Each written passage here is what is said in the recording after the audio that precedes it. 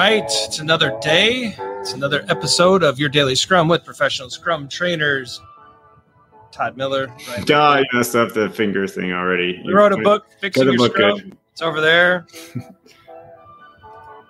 We just wrapped up a product owner course, and I think we just need to get to the question, Todd. Let's do it. Like and subscribe, look at the description, leave us comments, do all that stuff. All right, Todd, we got this question actually in our product owner class. Someone said, help, people are doubting the order of product backlog items in the product backlog. And how do I, as a product owner, handle that? What do you think, Todd? Well, it's definitely the product owner's job to handle it. Well, that's insightful. So I think that this is one of the challenges of product ownership, that you just have to be armed with why all the time, right? And why you made the decisions to order it the way that you ordered it. Because when you stand there and say, because I'm the product owner and I said so, that's not good enough. Right? Now go to your room. Yeah. What data do you have to back this up? I hope you do have some. I hope that I did a customer survey and this was the theme that I heard coming out of it. Or, all my indications from the usage of this feature in production leads me to think that this one is going to be very similar to that. Right. I really hope that you're armed with that data. If you're not, start to get it, because you're going to get this question. Right. A lot. It's going to happen a lot. And people are going to doubt you, and stakeholders are going to demand to know why their pet thing didn't make it up front. And look, the other thing we have to come to terms with is uncertainty, right? There's complexity in our space. There's risk. There's always, you're always wrong. The order of the product backlog will never be perfect. And that's why we work in very small cycles, small feedback loops. We deliver as soon as responsibly possible. We get that feedback. We get that alignment to customer. We have our great sprint reviews. We do all of the events the way that the Scrum Guide tells us to, because we're trying to reduce risk through delivery and feedback. And so your product backlog, regardless of how much time and effort and how pretty you've made it, it's wrong. And the only way to get it a little bit better is to do something, build something, get to your definition of done, get it shipped, get some feedback. And so get comfortable with the fact that you're wrong.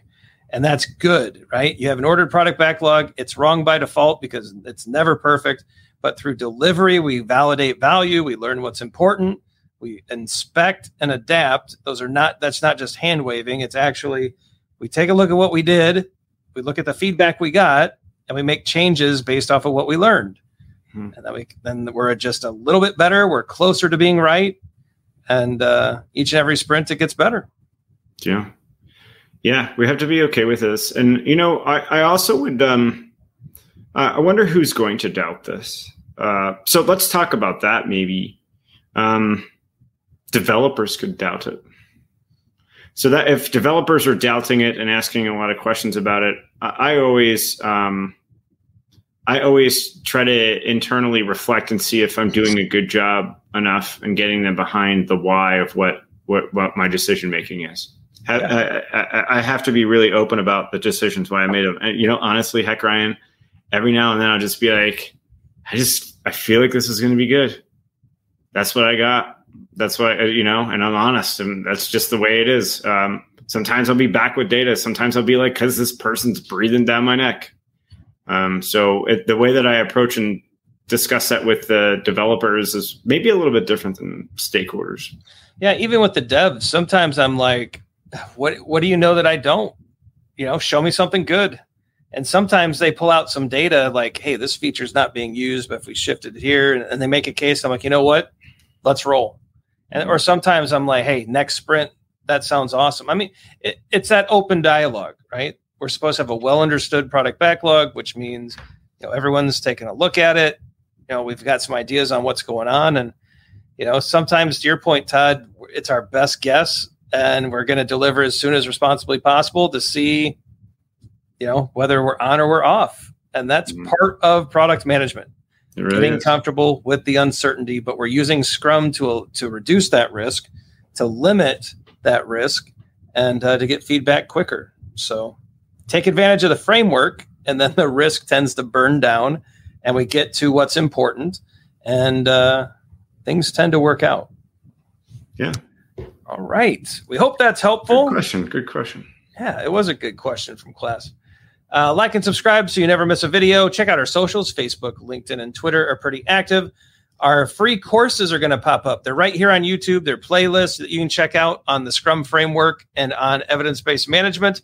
Some merch is also there. If you need a new hoodie, that Squirrel Burger hoodie is pretty sweet and was very popular apparently at some recent conferences.